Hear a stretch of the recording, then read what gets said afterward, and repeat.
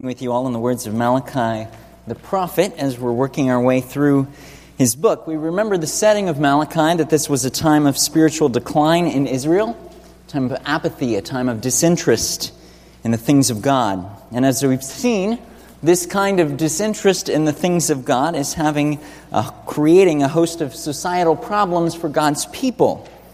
As they've departed from the good law that God gave them at Mount Sinai, which was the foundation of their nation, unique in the whole history of the world, what's happened? Well, they've suffered. They've brought suffering upon themselves as they've decided to go their own way and not be interested in the things of God. And so we've seen how Malachi has come with a message in the form of his dispute, where God will make a statement or ask a question, and the people will respond with a question. Well, how have we done that? Or what do you mean?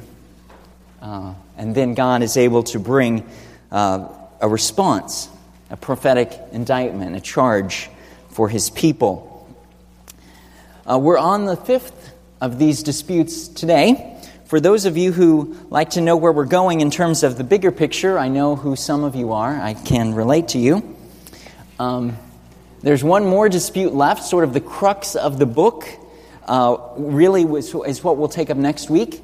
The third Sunday in October we'll have is the Disciple Now weekend, and so our Disciple Now speaker will be preaching, and then we'll conclude the book of Malachi and his prophecy in chapter 4 at the end of this month. So that's kind of where we're at. We're winding down in terms of winding down towards the end of the book, but we're winding up in terms of this dispute between God and his people, in terms of the sort of intensity of it and their charges and God's responses to them.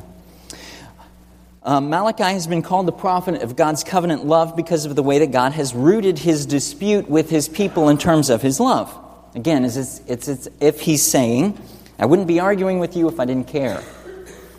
That's one of the things I really appreciate about this book, is that it's rooted in God's love. It's rooted in God's everlasting covenant, and yet it's a very practical book that addresses the human heart and addresses the issues of our day. In some ways, that almost seems a bit too practical. A couple of weeks ago, we were talking about divorce. Today, we're talking about tithing. You know, you can stay tuned and see what controversial subject comes up next as we go along. I don't know. Someone was asking me, why did you pick this book? It is a good book. I really appreciate what Malachi is saying because he's getting to the heart of it as God is speaking with his people. So we're on page 676 if you're using a Pew Bible, Malachi 3 starting in verse 6. Of course, there's a sermon outline in the bulletin as well. Here's the word of the Lord to us. Verse 6, I, the Lord, do not change, so you, O descendants of Jacob, are not destroyed. Ever since the time of your forefathers, you have turned away from my decrees and have not kept them. Return to me, and I will return to you, says the Lord Almighty. But you ask, how are we to return? Will a man rob God? Yet you rob me. But you ask, how do we rob you? In tithes and offerings. You are under a curse, the whole nation of you, because you are robbing me. Bring the whole tithe into the storehouse, that there may be food in my house. Test me in this, says the Lord Almighty, and see if I will not throw open the floodgates of heaven and pour out so much blessing that you will not have room enough for it. I will prevent pests from devouring your crops, and the vines in your fields will not cast their fruit, says the Lord Almighty. Then all the nations will call you blessed, for yours will be a delightful land, says the Lord Almighty. Pray with me. Father, again, as we look to your word, we need your encouragement, we need your help, we need understanding.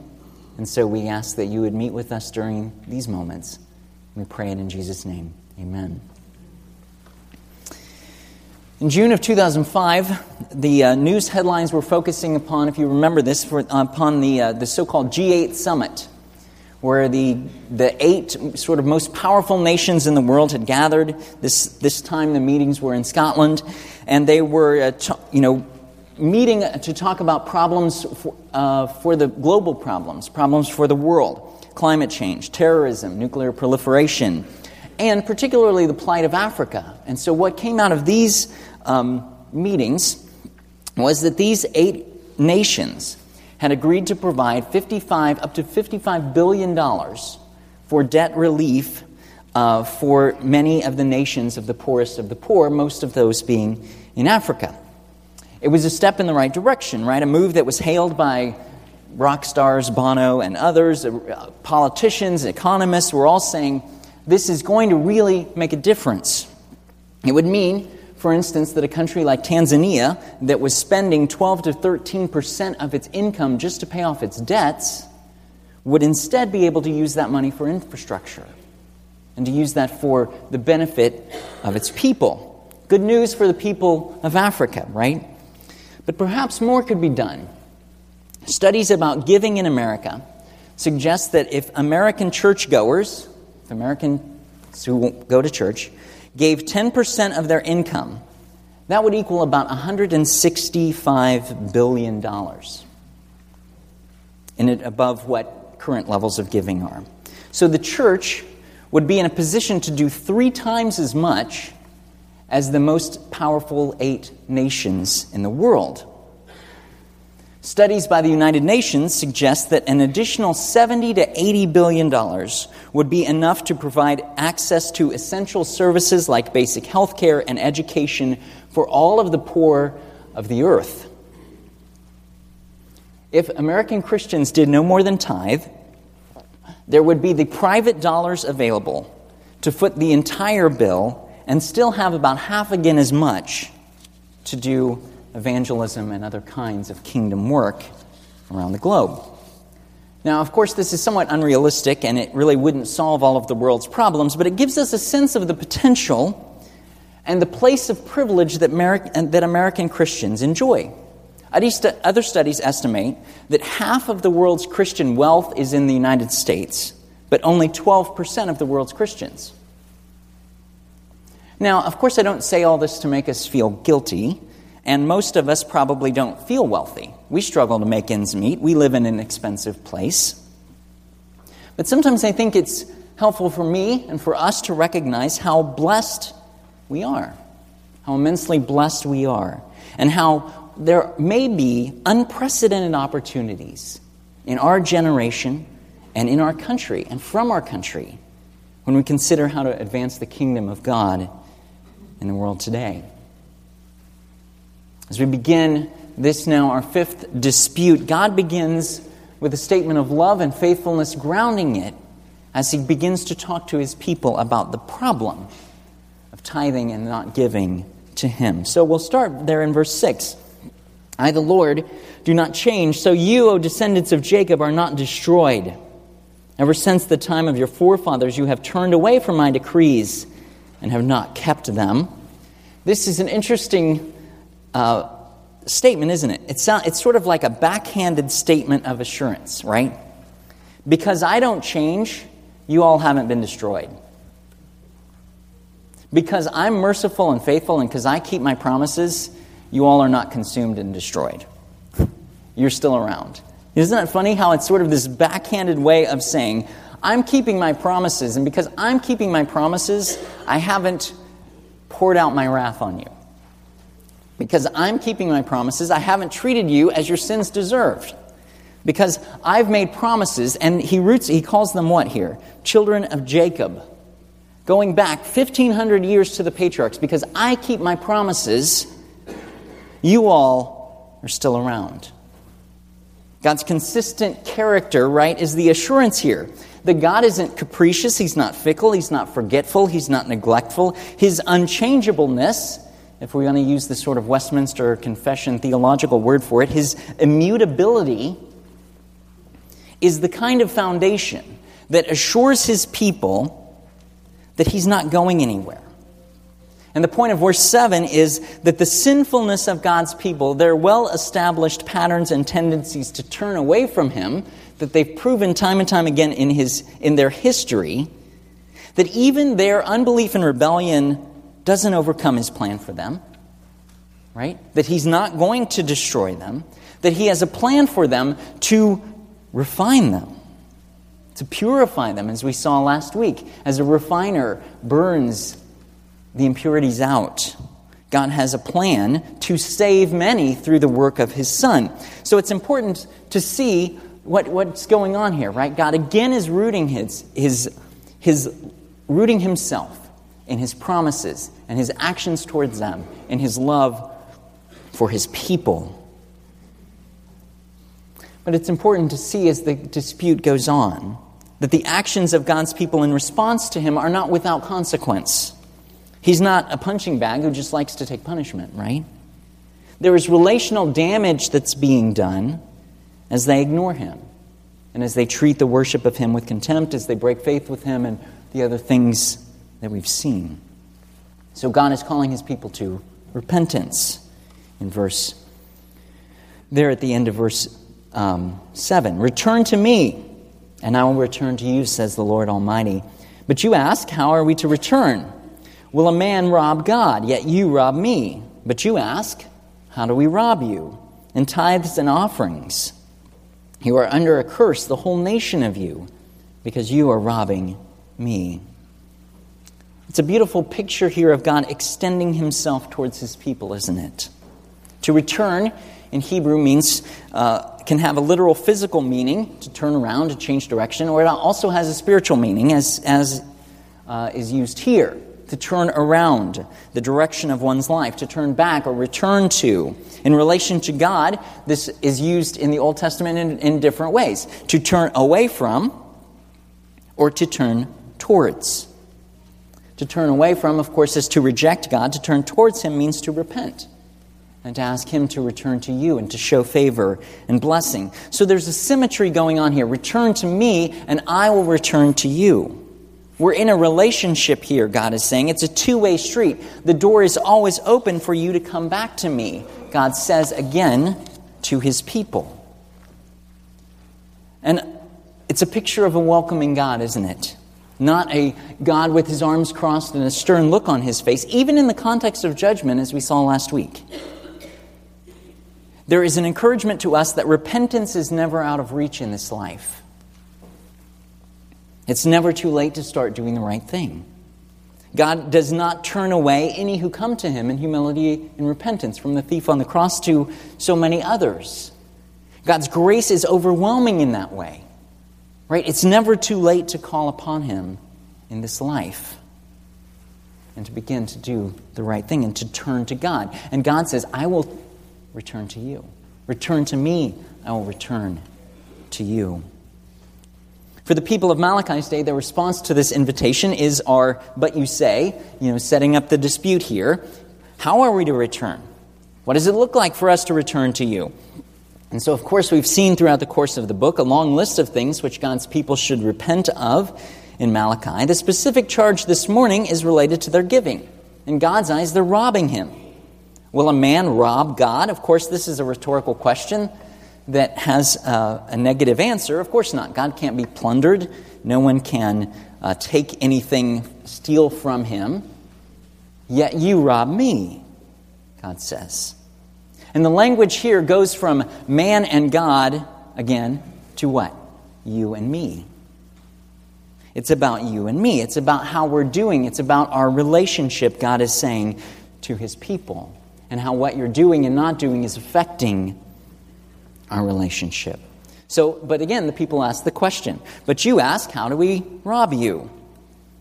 God's response is that they have been robbing him in tithes and offerings, and that this action has placed them, the whole nation, under a curse.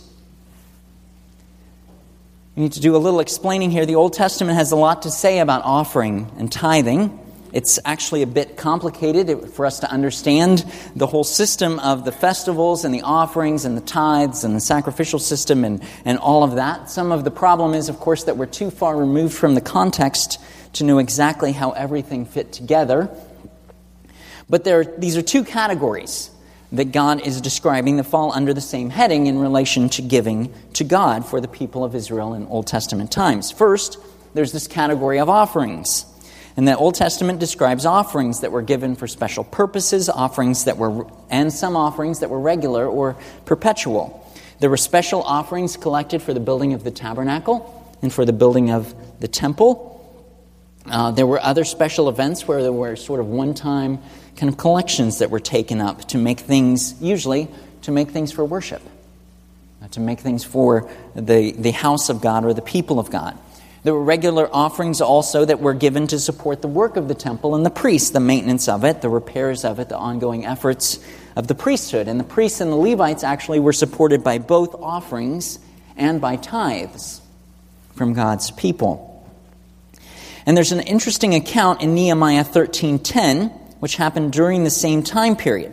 And we learn from that passage that some of the temple musicians, some of the Levites, whose job it was to care for the temple and the music of it, had to leave their ministry at the temple and return home to their homes to work on their farms and gardens to provide for their families, because there wasn't enough support coming in through the regular support system of giving at the temple. Nehemiah and Malachi are probably within a few decades of each other, if not contemporaries. So this, again, sets us in the historical setting of what God's people are doing and how that's affecting the worship of Him.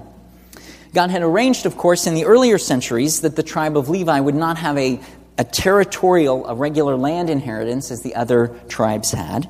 But the Levites would have some of their own villages and towns scattered throughout the whole territory of Israel, but they would basically be provided for from the offerings and the tithes of the other tribes. The principle was that God had established it this way, that those who serve in the temple for the worship of God, for the good of the nation, wouldn't have regular farms and herds.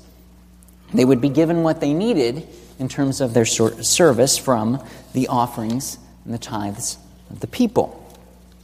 So that's a description of offerings. Tithes, of course, were given for a number of uses as well as to support the priesthood. The idea of the tithe is the 10th part in Hebrew and in English, 1 portion out of 10, which was commanded to be given to God in various forms. It was given in terms of the produce of the land, crops, wine, grain, and in terms of the produce of the herds. The idea of 1 part in 10 goes all the way back to the ancient Near East and is shown in other religions of the day. Abraham offered a tenth of all that he had to Melchizedek. If you remember Melchizedek, the exalted, shadowy figure, the king of Salem, that is Jerusalem, that Abraham met in Genesis 14. And Abraham, the lesser, offered to Melchizedek, this king, a tenth of all that he had. So this idea of giving a tenth to a master, a lord, a ruler was a sort of a common one in that day. And in the Old Testament, as God describes it for us, we see that the tithe was used for a number of things. It was given to support the Levites and priests, as I mentioned, in the work of the temple. We also see in Deuteronomy 14 that part of the tithe was given to make a big Thanksgiving festival for the people. And it's really a fascinating passage. You should look it up, Deuteronomy 14. The idea is that 1 week during the year, the people of Israel would take 10% of their provisions for the whole year, and they would use it on a party. Now think about that for a second. That's probably even more than what you spend on Christmas. Think about 10% of your yearly income and blowing it in the course of a week for the whole nation to party like that. I don't know what these Carnival and these other things are like in other countries, but that's a big party, right? 10% of your yearly provisions were enjoyed in 1 week. And God had built this into His law, and so that His people would have to trust that the remaining 90% would be enough to see them through until the next harvest and all of that. Right? I think it tells us something really interesting about what it looks like for people to trust God. And I think it tells us something interesting about what it looks like for God to want His people to enjoy His blessings in community. God isn't a killjoy. God is commanding a huge festival for His people to richly and vigorously enjoy His good gifts. 10% of what they had to live on, they spent in a week. Interesting, isn't it? God ends this section by saying they're already under his judgment and his curse because of this robbery, because they're withholding what they were obligated and obliged to give him. So what's the solution? Verse 10. Bring the whole tithe into the storehouse, that there may be food in my house. Test me in this, says the Lord Almighty, and see if I will not throw open the floodgates of heaven and pour out so much blessing that you will not have room enough for it. I will prevent pests from devouring your crops, and the vines in your fields will not cast their fruit, says the Lord Almighty. Then all the nations will call you blessed, for yours will be a delightful land, says the Lord Almighty. First, notice that the whole nation is under a curse because they're not bringing in the whole tithe. We should notice the use of the word there, that something wholehearted is not happening. Second, God says, test me in this. Try me. See what I will do. Now, often in the Bible, that's a bad thing. Don't put God to the test. Usually that's a bad thing. Usually there's some kind of, often there's some kind of punishment that comes. But sometimes we see, as in this case, that God offers such as a challenge, as an opportunity for his people to watch him do something remarkable. We can think of Moses, we can think of Gideon, lots of examples of people who were invited to test God, for him to give them a sign, that he would do the things that only he could do on their behalf. The specific blessing offered here is what? It's this interesting description of the kindness of God, who will prevent the locusts and other kind of pests from devouring their crops, who will keep the vines from dropping their fruit until it can be harvested. The idea is that the vine won't cast away its fruit. The vine will keep its fruit until it can be harvested. God describes his response to such a display of the faithfulness of his people as a chance for him to throw open the floodgates of heaven and pour out so much that they have no room for it. The same expression about the floodgates of heaven is captured in the story of Noah in Genesis 7:11, in which God opened the floodgates of heaven to flood the earth. Picture that kind of blessing being poured out. The passage concludes with this image of that the nations will see this amazing outpouring and call the land of God's people blessed. The testing God in this way can provide a way in which the whole world will see that he is a great king over all the earth, as he says he is. And we've heard already in Malachi chapter 1 that the Lord Almighty says, I'm a great king, and all the nations need to see that. What should we understand from our text today as we think about what it means for us? First, we have to acknowledge that the New Testament does not describe a 10% tithing rule for Christians, and that the church has never understood that this Old Testament directive applies directly today in exactly the same way. Most of us are far removed from an agrarian lifestyle. We don't live within the setting of a nation of God's people as in the time of Malachi's day in Israel. Now, some Christians do continue to use a 10% tithe as a guideline for their giving, and that's wonderful. There's nothing wrong with that, but we need to understand it's not what's commanded again in the New Testament. The bigger issue, of course, is for us to consider the principle. How are we to understand this point of this passage? And then how are we to ask God to help us apply it into our everyday situations today? Well, in the same way that every heretic has his verse, every televangelist knows this passage. And every televangelist exploits this passage by promising people that if they give to their ministry, that they'll receive some kind of windfall of material blessing and prosperity. And the health and wealth gospel is teaching, it's not a gospel at all, they call it that, but it's not. The health and wealth teaching is a big problem over all of the world. And sadly, it's a huge problem in Africa, among the poor, who are misled by their pastors. And it's a fundamental misapplication and misunderstanding of what Scripture is teaching us. But how does the New Testament address the issue of giving and possessions? Well, of course, Jesus said many things about our hearts and our treasure. And he challenged people to trust him with the details of life and not be anxious about what they had or didn't have. He spoke to the heart. He showed us that the widow's 2 pennies are worth more than the extravagant gift of the wealthy. He criticized the Pharisees for their straight, legalistic, meticulous application of the 10% tithe without generosity and compassion and kindness. As I reflect on the passage in Malachi, I want to direct us for a few minutes to 2 Corinthians chapter 9. It's on page 820. Again, if you're using the Pew Bible. In the context of Paul's second letter here to the Corinthians, Paul is bringing an offering from many churches in Macedonia that he had collected upon his journey to Christians in Jerusalem who were suffering because of a famine. Many churches have helped, and Paul is encouraging the church members at Corinth to also help, to provide for these fellow believers who are in a very difficult situation. It starts in chapter 8 and in all of chapter 9. It's a key passage for us on this topic. But I just want to read just a few verses of it. In verse 6 of chapter 9. Remember this, whoever sows sparingly will also reap sparingly, and whoever sows generously will also reap generously. Each man should give what he has decided in his heart to give, not reluctantly or under compulsion, for God loves a cheerful giver.